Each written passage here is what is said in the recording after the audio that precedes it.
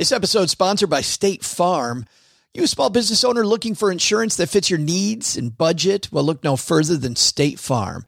State Farm agents are not just insurance providers, they're also small business owners who live and work right here in your community. They understand the unique challenges of running and protecting a small business. When it comes to small business insurance, State Farm knows what it takes. Create a plan that fits your needs and your budget. State Farm agents are ready to help you choose personalized policies that truly understand your business.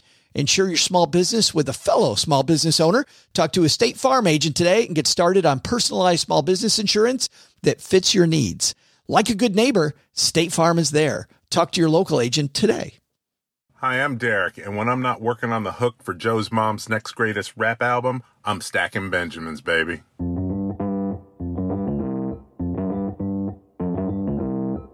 Live from Joe's mom's basement, it's the Stacking Benjamin Show.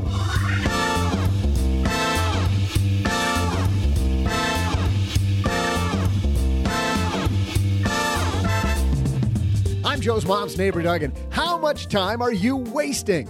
We've got an episode that I can guarantee is packed with time-saving goodness because today we welcome the author of Time Smart, Harvard Business School professor Ashley Whillans.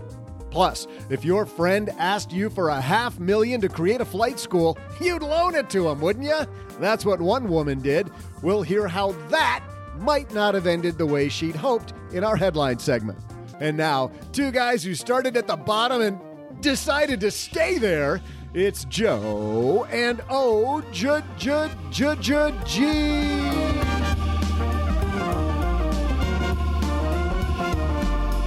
But it's warmer on the bottom. What? Nights are getting cold. I got to be underneath all the covers. What are you thinking about? Uh-huh. Yes. Gotcha. Hey, everybody. Welcome to... The rap song started from the bottom and I stayed there. Is that a rap song? No idea. No, I haven't. Sounds like a country song to me. Just before my dog died. Hey, everybody. Welcome to Monday on the Stacking Benjamin Show. I am Joe Saul-Sehy, Average Joe Money on Twitter. And across the card table from me is the man, the myth, the legend, the OG. It's the appropriate amount of response. I like how I had that high enough that we can't even hardly hear you. How are you, man? It's good. Monday. It's Monday. Hey, did you see my new t-shirt? Check out this. I got my new Palm Springs t-shirt. Okay. Yes. I went to Palm Springs and all I got was a t-shirt. That's the deal. And a sunburn, I can tell. I got that. And heat stroke. I got that out.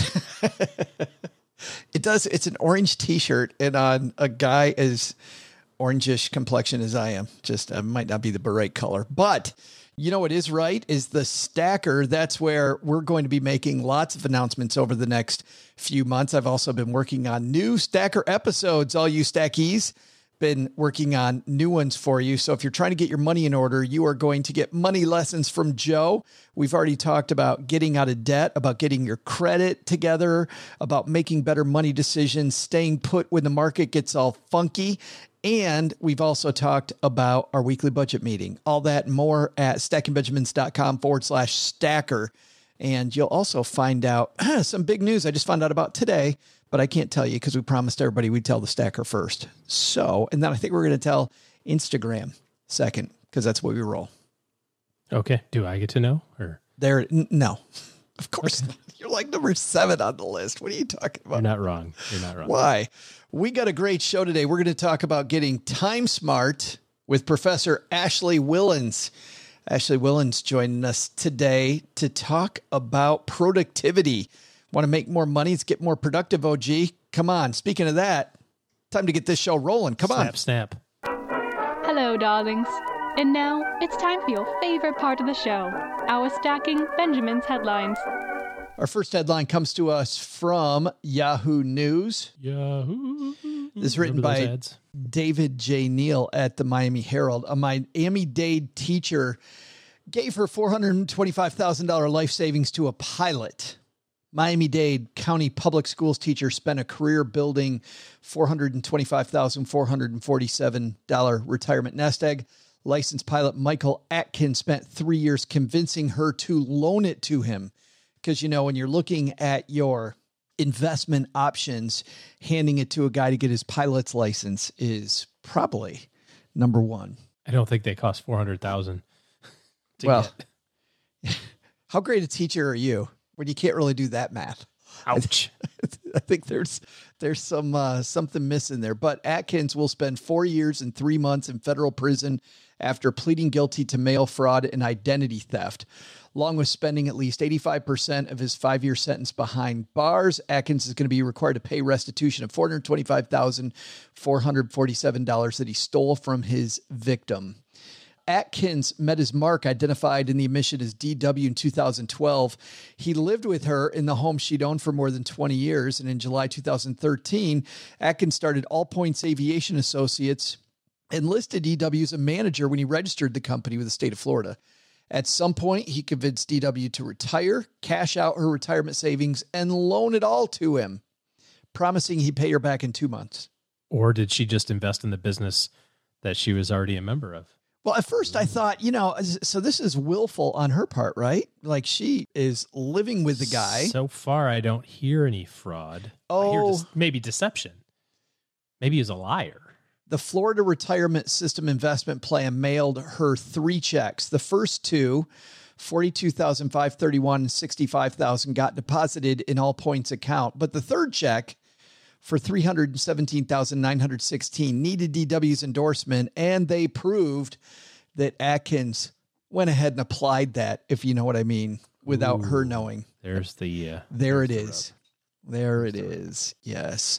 Signing somebody else's name. Or maybe she told him to do it. She said, hey, I'm really busy. Why don't just you sign my name. Just take care of it. Sign my name. No. Nope. Different. Okay. So he's going in jail for 4 years and he's on the hook for $400,000 plus interest probably. I get confused how people think this is a good idea. Handing one person your money. Just handing one person your money just doesn't. I mean, you hear about diversification, right? Number one, at least loan it to 8 different people who might rip you off. And then maybe one does. But taking everything you have and loaning it to one person so they can start their business, OG?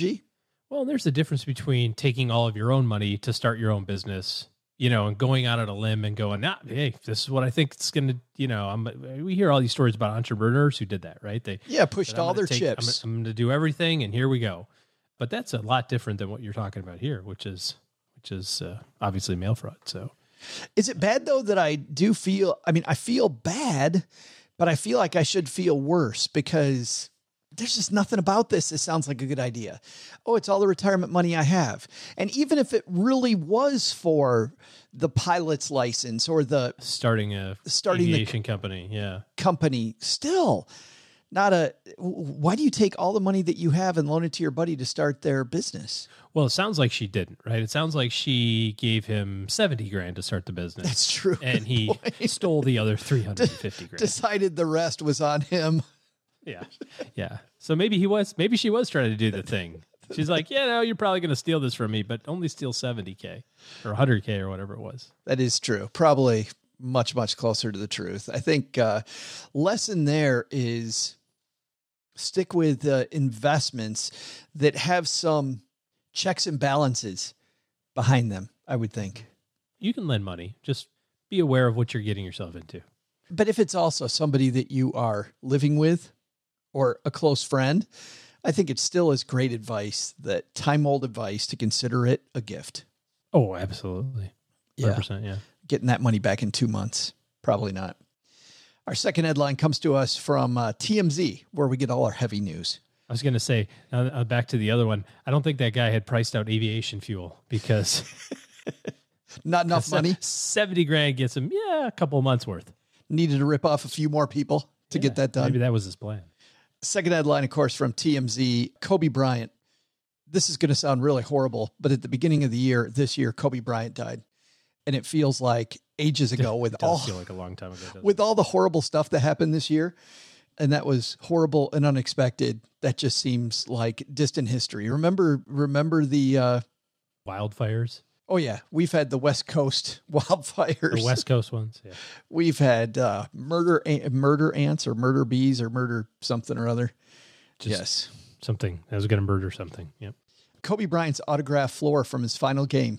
He signed the floor. If you remember on the final game that he played as a Laker, they put his number 8 at center court, and he signed it. That hauled in more than $600,000. Last Friday, we had some fintech, and you and I didn't get a chance to talk about it. Rob from Rally was here. They take collectibles and they turn them into marketable securities. So they turn it into a company like a signed original first printing of F. Scott Fitzgerald's The Great Gatsby, as an example. They take those, Honus Wagner, very famous baseball card, take that, turn it into pieces, and now with not very much money, you can get a piece of that. I still think for the average person, though, reading TMZ, and they're like, dude, I would love to have this floor. I mean, just imagine having this floor, and imagine how much that's going to be worth in 20 years. No assurances. I mean, number one, we heard about the woman in our first headline getting ripped off, taking less than $600,000 and handing it to somebody who didn't use it the way that he said he was going to.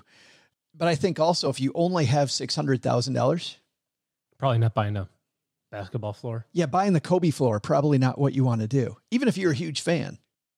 Yeah, I think this is the zone for people that have throwaway money.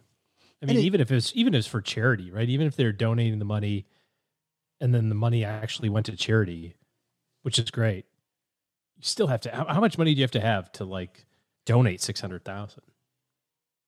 It's a number greater than 600,000. That's for sure. Well, I think if you think of maybe 5% of your money is fun money, I mean, we're looking at more than $10 million, right? Yeah. In terms of net worth, where I start going, yeah, okay, I can see. Really though? If you had $10 million, you spend $500,000 on one thing. No, I probably on still a collectible. I probably still would. And you know, the other thing I think, I mean, maybe like a Van Gogh or something, right? But not a floor. A friend of Jordan basketball. A friend of my dad's was friends with a guy named Pat Kelly, who played for the Baltimore Orioles and some other teams. And Pat had given her, and she gave to my dad, this baseball that was signed by a bunch of the greats who played for some of those great Baltimore Orioles teams back in the 1970s. It was in a glass case on a little stand. She gave it to my dad. Early in the year, one year, snow still kind of on the ground. My brother and I couldn't find the old ratty baseball out in the garage. We thought if we threw that thing just a few times, nothing bad would happen. Not thinking that we might not catch it very well, right? That we might miss one and it might end up in a snowbank. We ruined that ball. You couldn't see anything on that ball after we were done with it. Did you put it back in the shelf and pretend like it didn't happen? My dad was so pissed. He couldn't have been more pissed. And I think about just having something like this hardwood floor. That was his retirement. He took all of his money out of his 401k to buy a baseball, and he was going to turn around and sell it for all those years at GM spent collecting enough money to get the big Baltimore Oriole baseball. Yeah. And Tony one and last I shot wrecked it.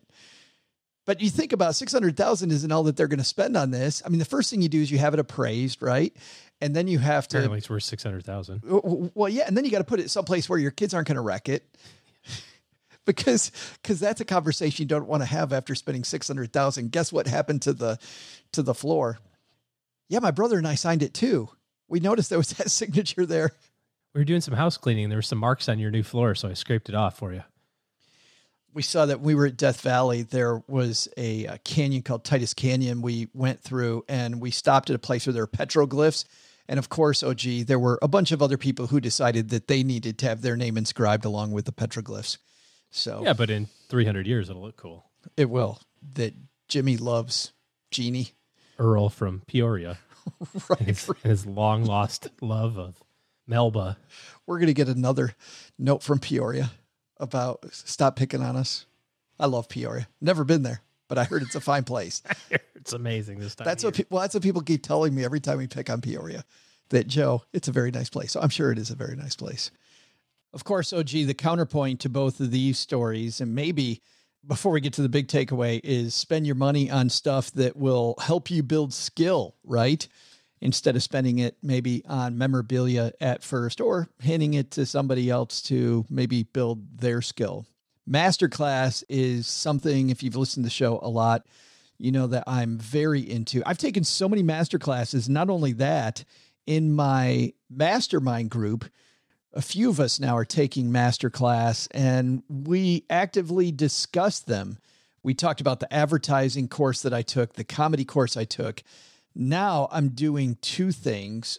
One course with Robin Roberts on effective communication and another with Margaret Atwood. And frankly, I'm not even doing them as well as I should. You know, masterclass comes with so many resources, and I think that there was so much meat in the advertising masterclass with Jeff Goodby and Rich Silverstein that I'm going to go back and I'm going to take all the notes and actively apply what I've learned. With masterclass, if you're new to the show, you may not know that you can learn from the world's best minds anytime, anywhere, and at your own pace. Of course, I talked about advertising with Goodby and Silverstein, about comedy with Steve Martin, also from Judd Apatow, by the way. You can talk about negotiating with Chris Voss, cooking with Gordon Ramsay, cooking with a lot of different people. Frankly, there's so many courses in so many different areas with over 85 classes from a range of world-class instructors. That thing you've always wanted to do is closer than you think. What I like about it is that I can do a course in 10 minutes. I can watch the video in 10 minutes over lunch. And with Goodby and Silverstein, the advertising class that I took, I'll tell you, that was great to begin with, to make sure that it was applicable and to get the little things. And now I'm going to dive back in because there are also resources that come with each of these courses that I absolutely love. So I highly recommend you check it out. If you couldn't tell, I highly recommend it. Get unlimited access to every masterclass. And as a stacker, you're going to get 15% off the annual membership. So here's what you do. You go to masterclass.com/stacking. That's masterclass.com/stacking for 15% off masterclass. So I think lesson number one is investing in collectibles. I love what Rally does. You can take a flyer on some things that you like. You can maybe get a little invested and love these things, but that's not with a lot of money, OG, or a big part of your net worth. Spending $600,000 on the Kobe Bryant floor, or taking $500,000 that's your entire retirement savings and handing it to a dude who wants to start an aviation company. Yeah, probably not.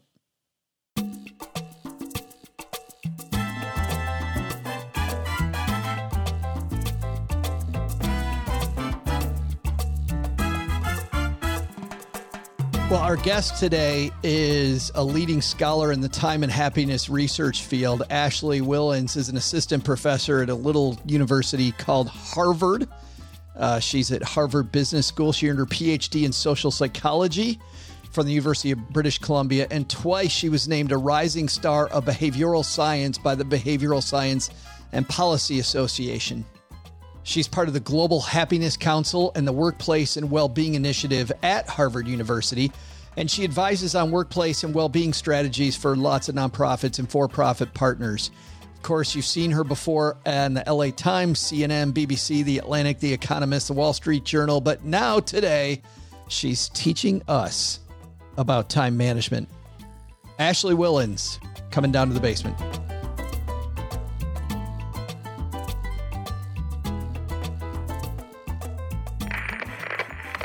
And on my dad's shortwave, it's our new friend, Ashley Whillans. How are you?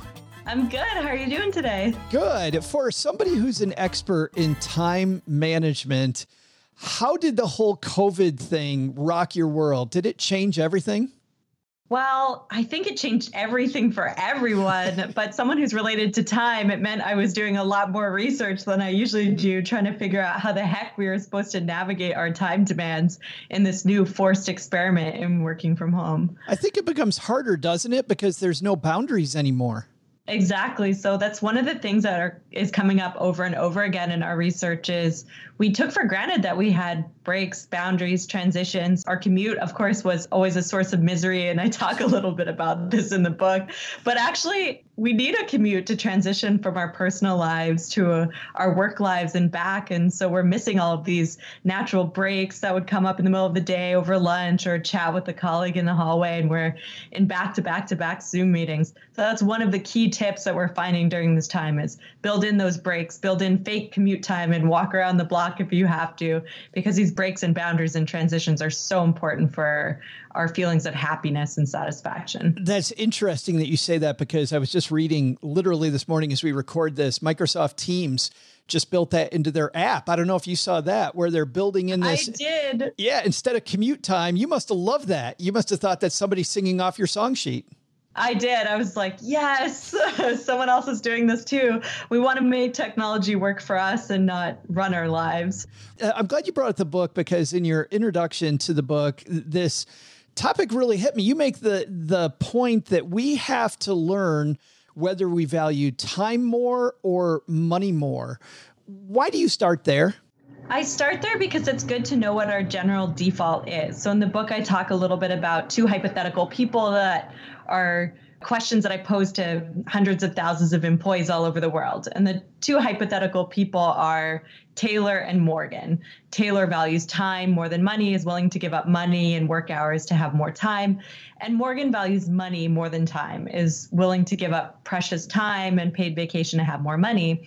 And I think it's a really important place to start a conversation around time affluence and financial affluence, and to gain more recognition that often the decisions we're making around work and productivity have consequences for how much time we have and how we spend our limited available time. I love case studies, and you have a couple right at the beginning of your book. Tell me, I love the story of Tom and Nicole, first of all, because I think this illustrates exactly what you're saying, Ashley. So Tom and Nicole are two figures that are based on people I know in real life. And the general premise of Tom and Nicole is that Nicole recently was promoted and Tom gets an invitation from his boss. He's going to get to take a vacation, a dream vacation to the Swiss Alps, and he invites Nicole along. Nicole says, I have paid vacation I could take, but I probably shouldn't take that much time off work. I did just start. I mean, I could, but I shouldn't. So I'm going to decline this amazing free vacation that your boss is offering us both to go on. So Tom takes his sister instead. They have a beautiful, magical trip, as one might imagine. And they talk about this trip all the damn time, in Nicole's words. And she regrets it because she could have taken the time off, but she didn't. She chose this feeling of being needed at work over the opportunity to build moments of amazing memories, or to build amazing memories and moments with her husband. And she can really never go back in time and retake that trip. And so this is the kind of trade-off we often are faced with. Do I choose a work trip or a work project over my personal experiences, vacation time, nice moments? And we often choose work out of this feeling of obligation, out of this sense that we should be doing something productive as opposed to doing something enjoyable. And yet years later, we never think about what was that project. So in this little scenario, Tom is like, what was that? Why couldn't you go again? And Nicole's like, I don't remember. Like, I literally don't know why I didn't come. That was nothing about what I said no about or no to. Like, there was no reason good enough, basically, to justify not going, other than I felt like I should have been at work instead of on vacation. And that was the part that hit me the hardest of that entire story, was him saying at the end, so what was that work trip about? The fact that she couldn't remember makes me think of so many times that I've done that I've gone, no, I should probably do this. And I think, well, heck, I did it yesterday. I mean, yesterday I showed up for an hour-long meeting that I was fairly certain that I could miss. I didn't miss it. And I already regret that I went to that, full well knowing in my gut that it probably wasn't worth my time. But it's funny because you spend a lot of time early in the book talking about we value money a lot. Well, a lot of us who are Morgans, right? We value money a lot, but we kind of throw away our time like we're just throwing it out the window. We don't think as much about that. Absolutely. So there's a lot of research suggesting, unlike money, we're very careful with even losing small amounts of money. $10, we're sensitive to that loss. Feels like a visceral loss. But when it comes to 10 minutes, 30 minutes, an hour, we don't really care. It's not until our time costs become accumulated into months and months and months or years that we start to pay attention. And so this is part of the reason why, regardless of whether you're a Taylor or a Morgan, we all need to be a little bit more mindful about how we lose or waste time on an everyday basis, either by saying yes to unnecessary work meetings or by spending too much time or more time than we wish on social media. I tell people, in fact, even as I was reading your book, I found myself telling myself over and over, no, I'm a Taylor. No, I'm a Taylor. When I'm totally a Morgan, I am totally a flipping I'm completely. Are there a lot of people lying to themselves where they spend most of the time going, no, I value time. And then as I'm reading the details you present, Ashley, I'm just a liar. So the whole reason we didn't ask participants in our studies, what do you value, is exactly this reason. People are like, oh, I don't value money. I don't do everything to be productive. But of course, so many of us do, which is why there's a work epidemic or time poverty epidemic in the US and around the world, because we often wish we were the kind of people that took leisure seriously, but take work and productivity way more seriously, in part because we're trained to do that. And I'm the first one to admit in the book that, hey, I'm a Morgan. It's okay. We don't need to be embarrassed or ashamed. It's fine. We were taught to be that way. We're taught that that's what success looks like. But now, knowing this, we need to approach the rest of our decisions in our lives slightly differently. And a lot of people think that this is also a problem that people of a certain social class can have, right? If I have more money, I can decide time versus money. You also, in another case study, talk about this young woman in rural India. Tell me, by the way, about finding her, because for her, time is as valuable as it is for Nicole and Tom, who we talked about earlier. Yeah, so this idea of time poverty, which I do want to define quickly, is this feeling of being overwhelmed by the demands of work in life and not having enough time to do all the things that we want to do or have to do. In a U.S. context, I find that 80% of working Americans, regardless of how much money they have in the bank, report feeling time poor. So this is an affliction that affects all of us, regardless of how much money we have in the bank, maybe for slightly different reasons. So Usha is someone that I studied in rural India, and I have a whole bunch of projects outside of a U.S. context in Kenya and in India, trying to understand how time poverty affects people who are financially constrained. And Usha travels 10 to 12 hours to collect water each and every day. This means she can't go to school. She has to spend a lot of time on chores. And just by removing that chore, removing that burden, she's able to go to school and to think of a financial future that she might have not otherwise had. And so this is an example I talk about in the book to paint this picture of time poverty, not just being about white collar employees frantic on email. This is a problem that affects all of us. And if anything, my research suggests time poverty afflicts those who are financially constrained more than people who make enough money to buy themselves out of chores or buy themselves into more positive experiences. So time poverty is something that affects all of us. And if anything, affects those with the least, the most in terms of happiness and educational opportunity. I could feel her being trapped much more than I could feel Nicole being trapped by her job. I felt to some degree Nicole was trapped by her job because she felt like she had to, the pressures, the demands that you talked about, but she seriously doesn't have an option when she really wants to be a teacher, but she's not sure if she has time to do that.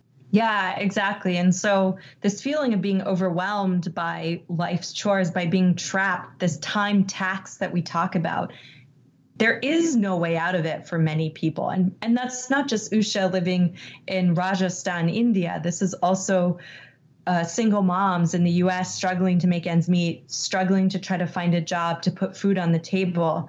When everything in your life is very urgent and important, and you have to do whatever it takes and stand in whatever line or search for endless amounts of hours for employment, this creates time poverty that means we can't look toward the future to think about obtaining longer term goals. We have to focus in the here and the now myopically to solve the problems in front of us.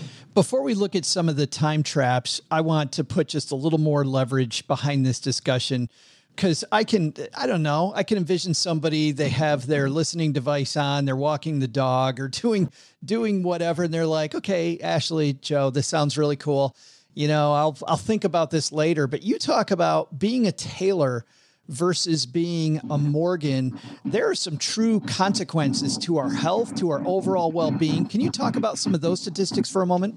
Yeah, so people who value time over money, in all of my data, nationally representative, countries all over the world, wealthy, less wealthy, men, women, other identifications, other like employment, personality, doesn't matter who you are, where you came from, controlling for all of those things. Tailors experience greater overall happiness in their life. They experience greater social relationships. They report greater physical health. In some of my lab studies where we're watching people's behavior, so they're not self-reporting on their behavior, we're watching them engage with the world. People who say they value time over money spend 18% more time engaging in social interactions with peers, which we know are a critical component of happiness. Wow. And they're also more likely to volunteer, to be civically engaged, to stand up for the things that they believe in, for the causes and for the people that they care about. So prioritizing time over money enables us to be more pro-social, to be the kind of person that we always want to be, that we imagine being in our minds. Because when we focus on money, we focus at efficiency, often at all costs, and it doesn't leave us enough time or space to meet other goals in our life that are important to us. I was surprised to see when you start diving into all these traps that we're trapped in, the number one trap that you have is technology. And yet, as you know better than I do by far, all these technological solutions, Ashley, were created to make it easier, to make it so that we have more time. And yet you're saying that technology is a huge problem when it comes to time. Yeah, so this is known in the academic literature as the autonomy paradox. Technology was supposed to free us from the office, and now we take the office with us 24/7. Technology is not inherently good or bad, but it is trying to take our attention. So we have to be very mindful that our technology has maybe different goals in life than we do. It wants us to be on it, using it all the time. And to live a time affluent and happier life, we need to be able to manage our technology so it's not managing us. One of the major factors that drives time poverty is what I and other researchers call time confetti, which is this idea that we have actually more leisure than we used to, in part because technology enables us to do things more efficiently in our work and personal lives.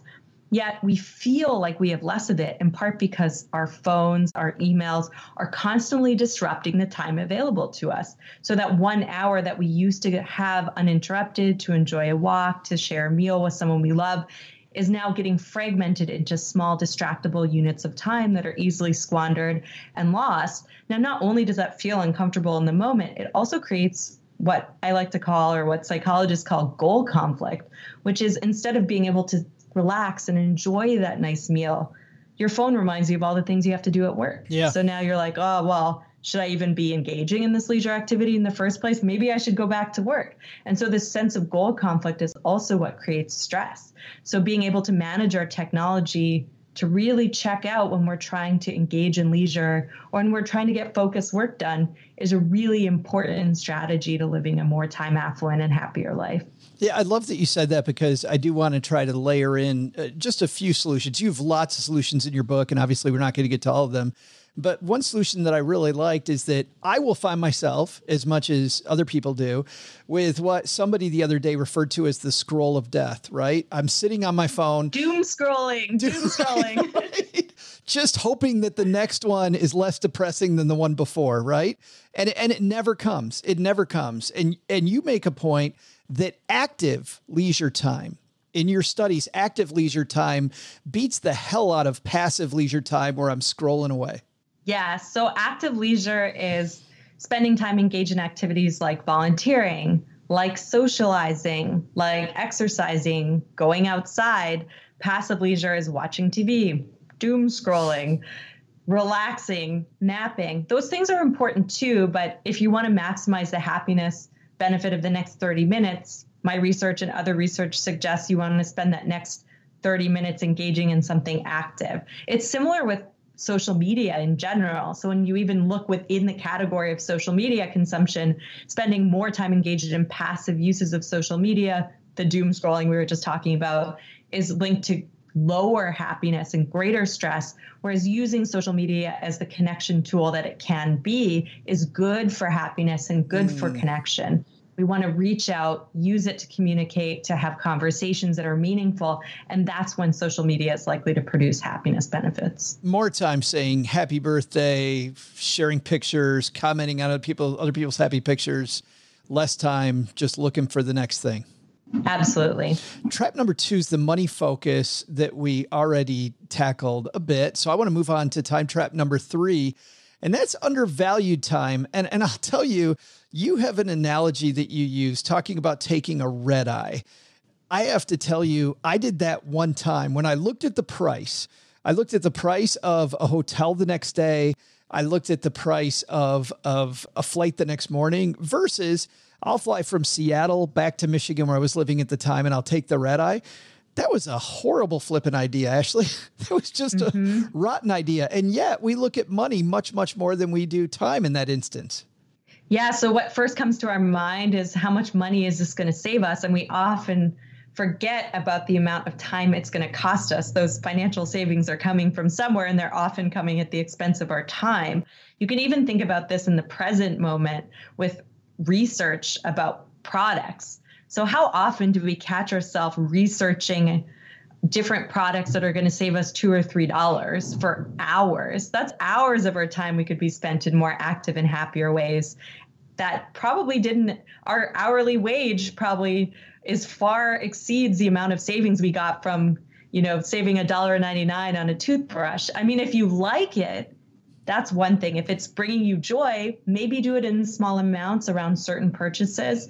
But oftentimes it's coming at the expense of having a meaningful conversation with your partner. At least in my household, that's when the research gets in the way of having a nice chat, in the evening. So you want to be thinking, is this coming at a cost to a personal relationship? Could I be doing something else at this time? And so often the answer to that question is yes. Even as you're talking, I'm thinking coupon clipping, which we discourage people from doing. Same thing, because the amount of time you're saving or the amount of money you're saving versus the amount of time, in the old days, getting the scissors out, or even now going from place to place to place, just not worth it. Yeah, absolutely. Number 4 is one that I'm guilty of this. And I learned this specifically from my mom. Busyness is a status symbol. I totally like being seen, Ashley, as the busy dude. It's a problem. You're not alone. In the US, in particular, where some of these studies were run, being seen as busy and having no time in your calendar makes you seem more important, even more attractive. Yet in Europe, it's completely the opposite. So if you run this study in Italy, people think that the busy person is stupid. Why would I want to be that person? And then the person that's enjoying themselves, spending more time drinking wine on a patio, they're the one that actually has life figured out. And I think as a society, we need to move more toward this mental image of success being the person who spends more time drinking wine on a patio. If that's my biggest takeaway from this conversation, that's fantastic, because I would love to just move to Italy. If the solution to all this is move to Italy, I'm definitely in. The 5th time trap that you have is idleness aversion. I kind of feel like this is yin yang, right? That because we're so busy trying to be busy, that when we get a free moment, we can't feel good about the free moment because we're supposed to be busy. Is it part of the same thing? Yeah, so it's very similar, exactly along the lines of what you're saying. Now, very interestingly, idleness aversion, or this feeling of not being able to sit still, comes from those psych studies, which I talk about a little bit in the book, where people, U.S. high-achieving college students, would rather give themselves mild electric shocks than be left alone in a room with only their thoughts and no technology, which I absolutely love. I think it's hilarious, that study. And also, it's because we're so busy. So this idleness aversion gets worse when we feel overwhelmed, which so many of us do. So when we're feeling busy, we want to look busy. We take on more tasks because that feeling of saying yes gives us some sense of false control over our schedule. So this mere urgency effect is particularly dangerous for people like so many of us who already feel time poor, because it makes us say yes or take on low-level, unimportant tasks that might drive us away from having more time to spend on more meaningful pursuits that involve a little bit more time and longer term planning, because we're looking for that initial boost of confidence that we get from saying yes to someone or checking a low level thing off our to-do list. I love the fact that you start there. Let's get into some conclusions. We can grasp at the leaves of the situation, but really, how do we get right to the root cause? How do we begin to attack the idea of maybe giving ourselves more time? It's one thing to know that time is our most valuable resource, and it's another thing to live it, to live our life as if it is. And so what we need to do is start creating strategies and tactics in our own life to create more time for active leisure, for more time so that more time to engage in the activities that we want to be doing or we should be doing. So very simply, the first strategy we can take is to find time. Look at how you spent time yesterday and think about whether there's any opportunity for you to either dial up activities that made you happy or provided you with meaning, or dial down or remove activities that brought you misery, not joy, misery, and stress. It's kind of like a Marie Kondo approach, right? Exactly. So I do mention it as the Marie Kondo method of time use in the book. Labor economists call it maximizing your U index, but basically it's the same thing. You just want to spend more time in pleasurable and meaningful activities, less time in unpleasant and stressful activities. But the first step to getting there is being mindful about how you're spending your time. Second step is to inject some of that additional free time that you can find yourself with activities that we've talked about that are good for happiness. I suggest people keep a time affluence to-do list somewhere that they will look at many times during a day with short activities that they could engage in that isn't doom scrolling, that isn't social media. Walking around the block, calling your mom, chatting with a friend, thinking about what you're going to cook for dinner, all of these activities that are positive and proactive that we can easily fill in these small spaces in our schedule that we often find ourselves with. It's like we have a to-do list, but we're including the things that really add to our life on that to-do list. Because I find, Ashley, if it's on my to-do list, it gets done. So if call mom makes me feel good and it's on my to-do, but put on the to-do list. Exactly. You have to be intentional about putting time affluent creating activities into your calendar. Another strategy I talk about is this idea of funding time. So buy yourself out of tasks that you don't like doing. And this doesn't have to cost very much money. Even spending $40 to save yourself time can produce noticeable differences in happiness and relationship satisfaction. What does that mean? Like hiring a housekeeper one day a month or one day a week or whatever you can afford, that type of thing? House cleaner once a month, ordering takeout and thinking about the amount of time you save, getting someone to mow your lawn, hiring a neighbor's kid to go shopping for you. The list could go on and on. People I've studied are pretty creative about this, but you want to be thinking intentionally about giving up some of your money to have more time focused on activities you really don't like doing. This is why it's really important that you do that first step of reflecting on how you spend your time, what makes you happy and what makes you miserable, so you know what to get rid of. I have just a couple more questions. And actually, even before I get to those, you have a suggestion that seems to me to be one of the small suggestions in your book, but I really, really like it, which is take those times when you're in a spot that you really don't love it, but you can't change it. And you use the analogy of your commute, right? But engage in some activity on the commute. So if you love listening to podcasts, if you just love listening to the Stacking Benjamin show, put it on. See how I did that? Put it during that time so that you turn this horrible time into a good time. I really like that. But that also means something else for me, Ashley. It means that initially I think I should document my time. Is that true? Yes, you want to document your time and how you're feeling during different episodes of the day. So in the morning, in the afternoon, in the evening, what did you do? How did you feel about it? And then you can start to think, well, where's activities I can find time by removing some stuff that I don't want to spend so much time in? Where can I fund time by outsourcing tasks I don't like? And where might I reframe time, which is this third strategy we've been talking about, where maybe I can't get rid of it. Maybe I'm the person to do it. Maybe I don't want to outsource it, but I can reframe the way I'm thinking about it. My partner and I do this all the time. We wash dishes or do laundry and we listen to our favorite podcast at the same time. And it doesn't make that task something we dread. We kind of enjoy it because we want to know what's our favorite podcast is up to. So we are like, oh, should we do the laundry? Like, it makes us both excited. We're like, let's do the laundry. We just plug in our podcast and away we go. Well, and it's a together thing. Instead of being a chore that one of you does, it's a together thing also, which I think helps there. Last thing I have, because this is a money show, I'm contractually obligated to ask you about this because I thought this was just such a badass thing. Happiness dollars. You talk about this concept of happiness dollars. Can you briefly explain to us what that is? Because I think our fans will love that. So I made an accounting for time workbook as part of the book to translate the happiness that you'd get from making a time-related choice into dollars so that we can obviously see the benefit of it, since no one seems to take time very seriously, myself included, unless you put it into a metric we all understand, which is money.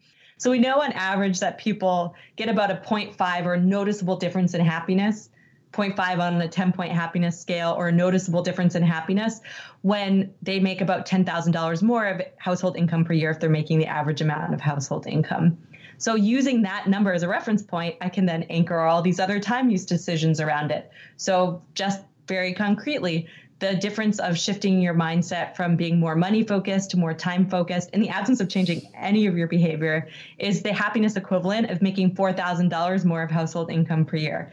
Outsourcing your most disliked task every month, even netting out the amount of money that you have to pay to remove whatever it is you don't like doing, produces a happiness benefit of making about $12,000 more of household income per year. So by adding up all of these time smart choices and then calculating the amount of happiness they bring you in terms of dollars, we can see that the path to greater happiness isn't necessarily working more. We could just change the way we think about time or spend our time differently and produce happiness equivalent of making way more money than most of us can expect to get as a raise in the upcoming year.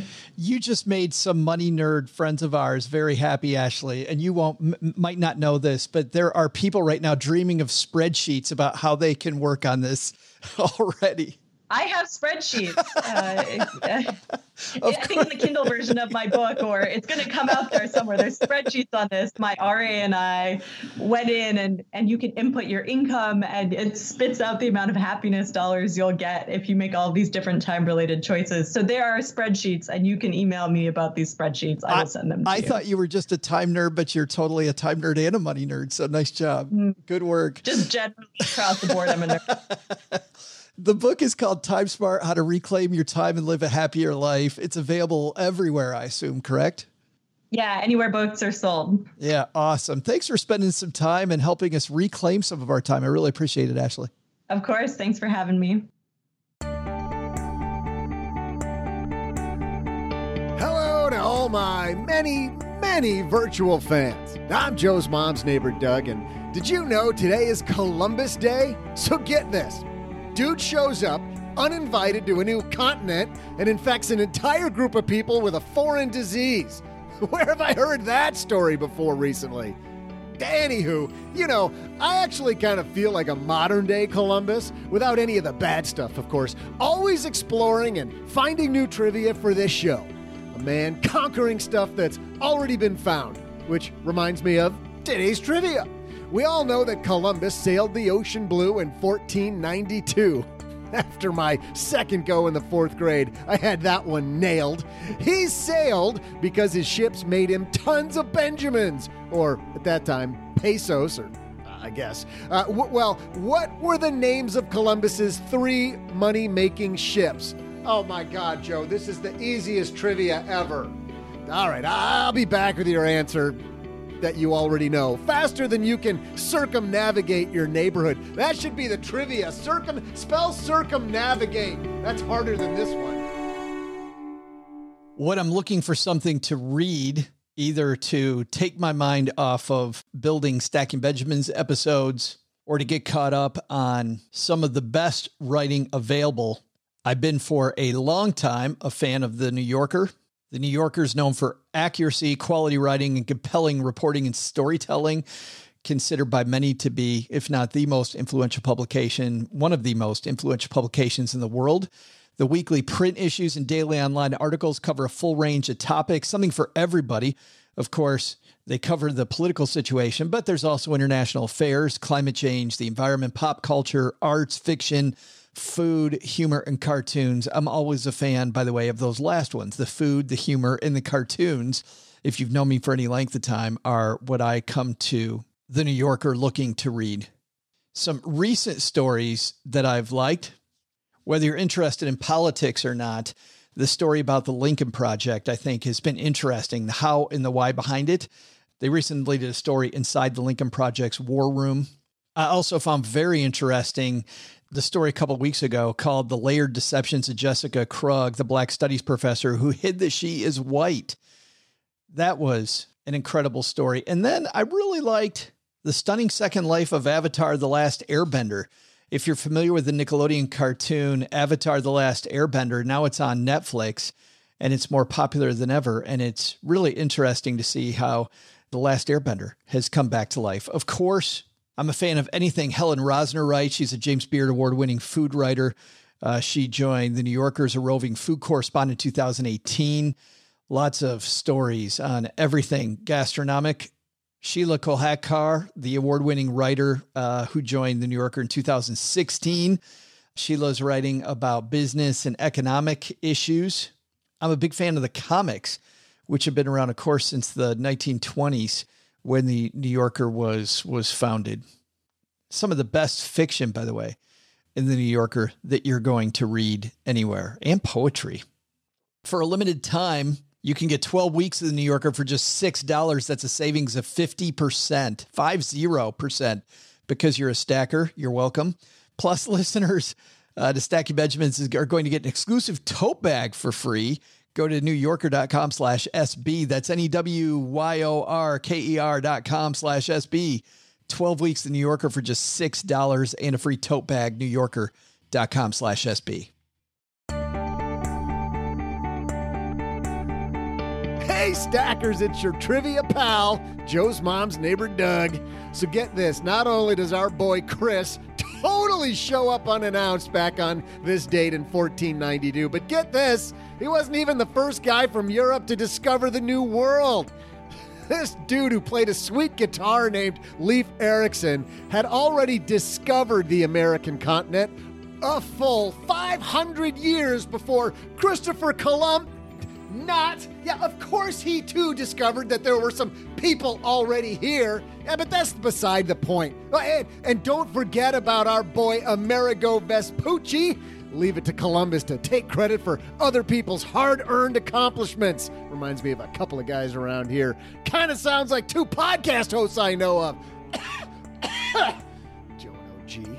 All right, we need to move on past this Chris character ASAP. So let's get to today's trivia. Question was, what were the names of Columbus's 3 ships? If you guessed Huey, Louie, and Dewey, you're the only person who doesn't know this, because of course it's Nina, Pinta, and Santa Maria.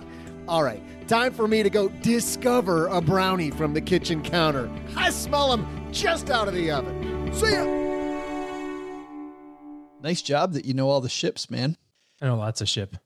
Hey, OG, let's throw out the Haven Lifeline and tackle some of life's most important questions. Our friends at Haven Life Insurance Agency, they put what you value first. Preemptively eating all the Halloween candy and scaring the heck out of my kids every day. That's a good use of time right there. It's the season. Your kids will absolutely love it. It is spending more time with your loved ones, and that's why they've made buying quality term life insurance actually simple, so you don't have to spend all your time dealing with life insurance. Head to stackingbenjamins.com/Haven Life now to get a free quote. Their application is simple, online. You get an instant coverage decision. Prices are affordable. And of course, they're all issued by Mass Mutual, a more than 160-year-old company. Today, we're going to throw out the Even Lifeline to, I think it's Steve. Say hi, Steve. Hey, by the way, I'm from pretty close to where you used to be in Texarkana, Texas, because I'm on the Arkansas side of South Arkansas. But bauxite, man, that is all Arkansas. In fact, there's a town named Bauxite, Arkansas. Bauxite is the mineral that aluminum is made from. And both Alcoa and Reynolds Aluminum had their starts in Arkansas. I'm a chemical engineer, and I turned down job offers from both of those two companies. But to work in oil, which is where my heart lay. But anyway, that's all you need to know about bauxite. This is Steve from Arkansas, signing off. Steve, thanks for that. And yes, on a show a couple of weeks ago, we were joking about bauxite and about not really needing to know more about bauxite. But Steve said no. No, thank you, OG. We're going to go ahead and make sure that we know everything there is to know about bauxite. Okay, then. And now you know. See, people keep saying that you don't learn anything listening to this show, and then Steve calls up and totally teaches us about bauxite. It's wonderful. It's a community-driven show. It is. Thanks, Steve. And it's the easiest question I've ever had to answer. Man, do I miss Texarkana, by the way. Oh, Completely miss Texarkana. A ton? Yes, absolutely. Good friends. Good friends there. Hey, thanks to everybody for hanging out with us today. Also, thanks to anybody who's left us a review of this show. Helps people know what the heck they're getting into when they listen to Stacking Benjamins. Mom's got this one on the fridge, by the way, from Smitty35. You got Joe's laugh will make you start laughing. And then you've got OG with this sense of humor. It'll make you laugh even harder. But for the most part, this podcast is a must listen to podcast. 5 stars, OG, from Smitty35. All right.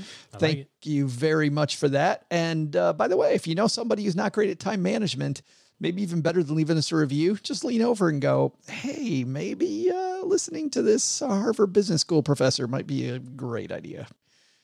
And then you can tell them later, you're welcome. Because not only did we deliver that, Steve taught them about bauxite, which I think 2 highlights in the same show.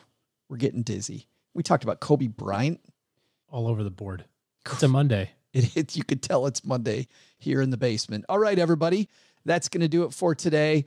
You've got limited time left, by the way, if you want help from OG and his team this year. So head to stackingbenjamins.com/OG if you need to get on his calendar for better financial help. That's not for questions to the show. OG and his team are now taking clients, but that deadline fast approaching. I'm just waiting for OG to give me the stop as I launch into the sentence, and he's not doing that today. But I'm sure that's coming soon. All right, stackingbenjamins.com/OG for that. That's going to do it. We'll see you back here on Wednesday, OG. Doug, you've got it from here, man. What should we have learned today? So, what should we have learned today? First, take a lesson from our headlines. Having people between you and your money can help save you from making catastrophic mistakes. Second, take a lesson from John Hope Bryant. The American dream is still alive and well, and there are always ways that we can improve our station in life.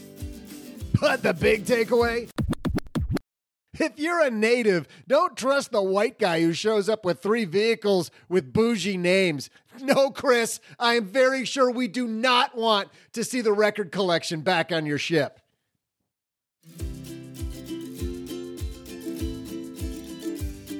Special thanks to Ashley Whillans for joining Joe today. You can find a link to her book, Time Smart, How to Reclaim Your Time and Live a Happier Life, on our show notes page at stackingbenjamins.com.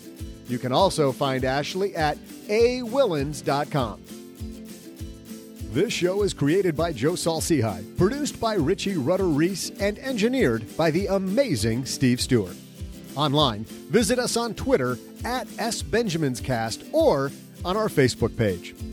I'm Joe's mom's neighbor, Doug, and I'm a lot deeper than you realize. In fact, sometimes I just stand in front of my mirror and reflect. SB Podcasts may receive payment on the show from sponsors and guests in the form of books, giveaway items, discounts, or other remunerations. That's a big word. There's no way you take advice from these dorks, but like Joe's mom always says, don't take advice from people you don't know. This show is for entertainment purposes only, and before making any financial decisions, consult with a real financial advisor. Also, big thanks to Joe's mom for celebrating Columbus Day. In fact, in the spirit of the holiday, she says that she just discovered the hose outside so I can discover how to wash her Harley. Not sure I'm actually a fan of this holiday, now that I think about it.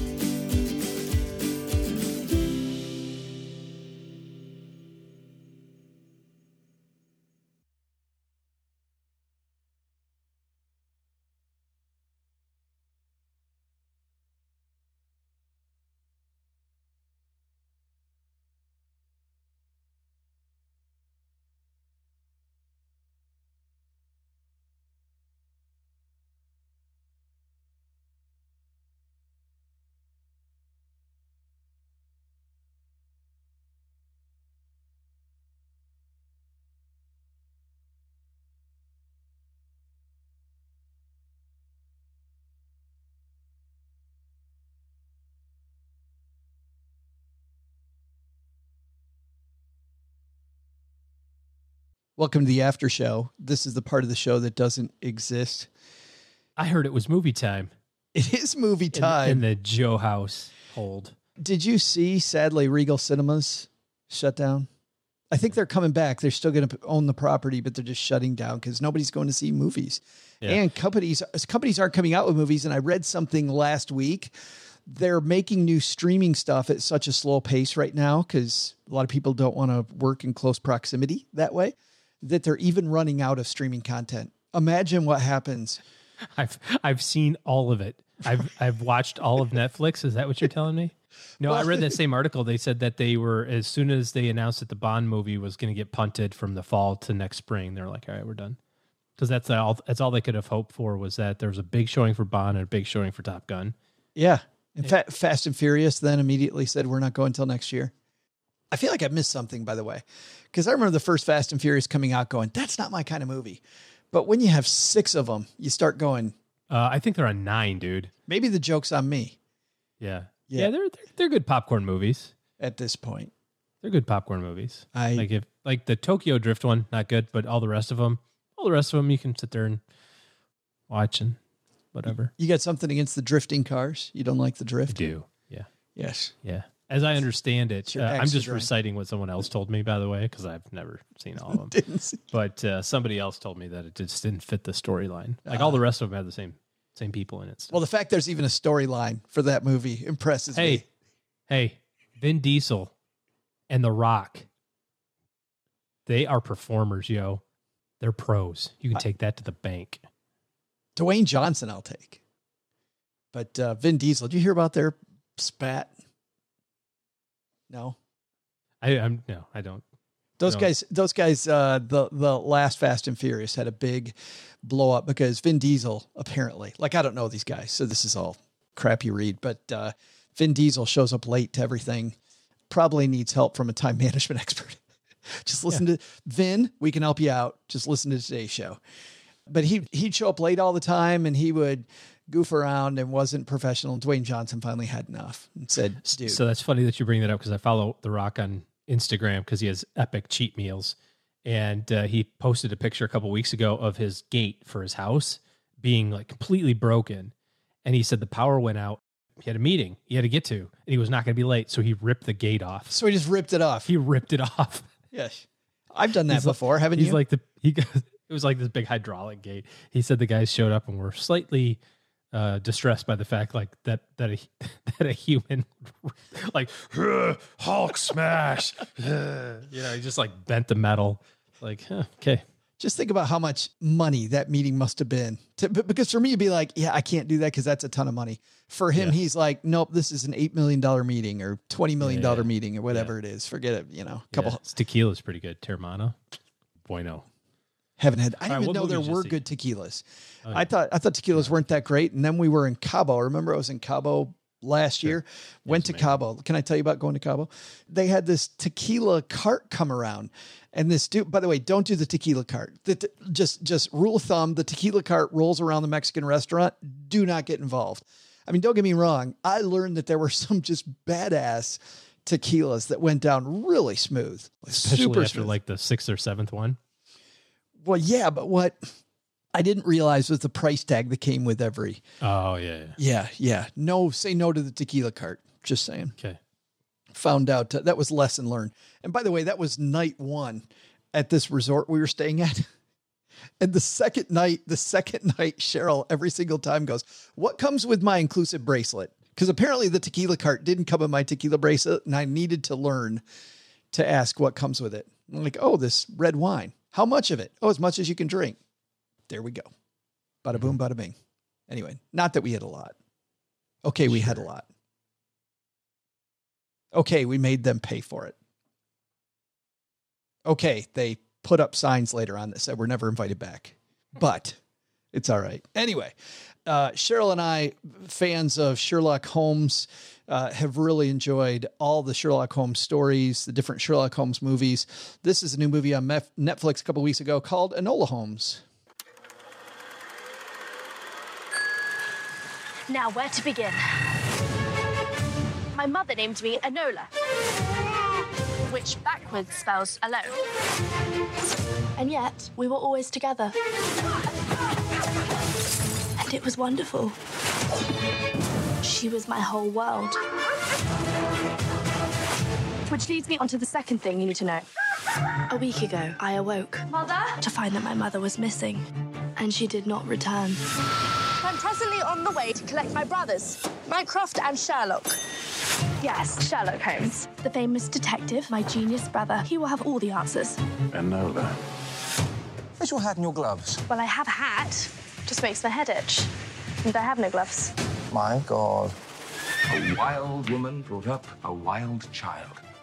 So the brothers are horrified when they meet their much younger sister, Enola, early in the movie. And the reason they met her is because mom has disappeared and they can't figure out why mom has disappeared. And to quote, I don't even know if this is a real Sherlock Holmes quote, but it's a quote everybody always associates with them, that the game is afoot. Oh, gee, the game is then afoot. So they begin looking for the Holmes matriarch, Sherlock and Mycroft, and the star of this show, the younger sister, Enola. Enola is played by the same young woman who played, it's funny, I'm thinking about Stranger Things. Does she play 11 or 13 or whatever the number is? She's the girl that shows up. Of course, that's Millie Bobby Brown.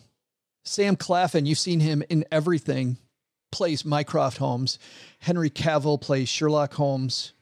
And one of my favorite actors, Helena Bonham Carter, plays mom who goes missing. It was funny. We were really tired. Really like Sherlock Holmes stuff.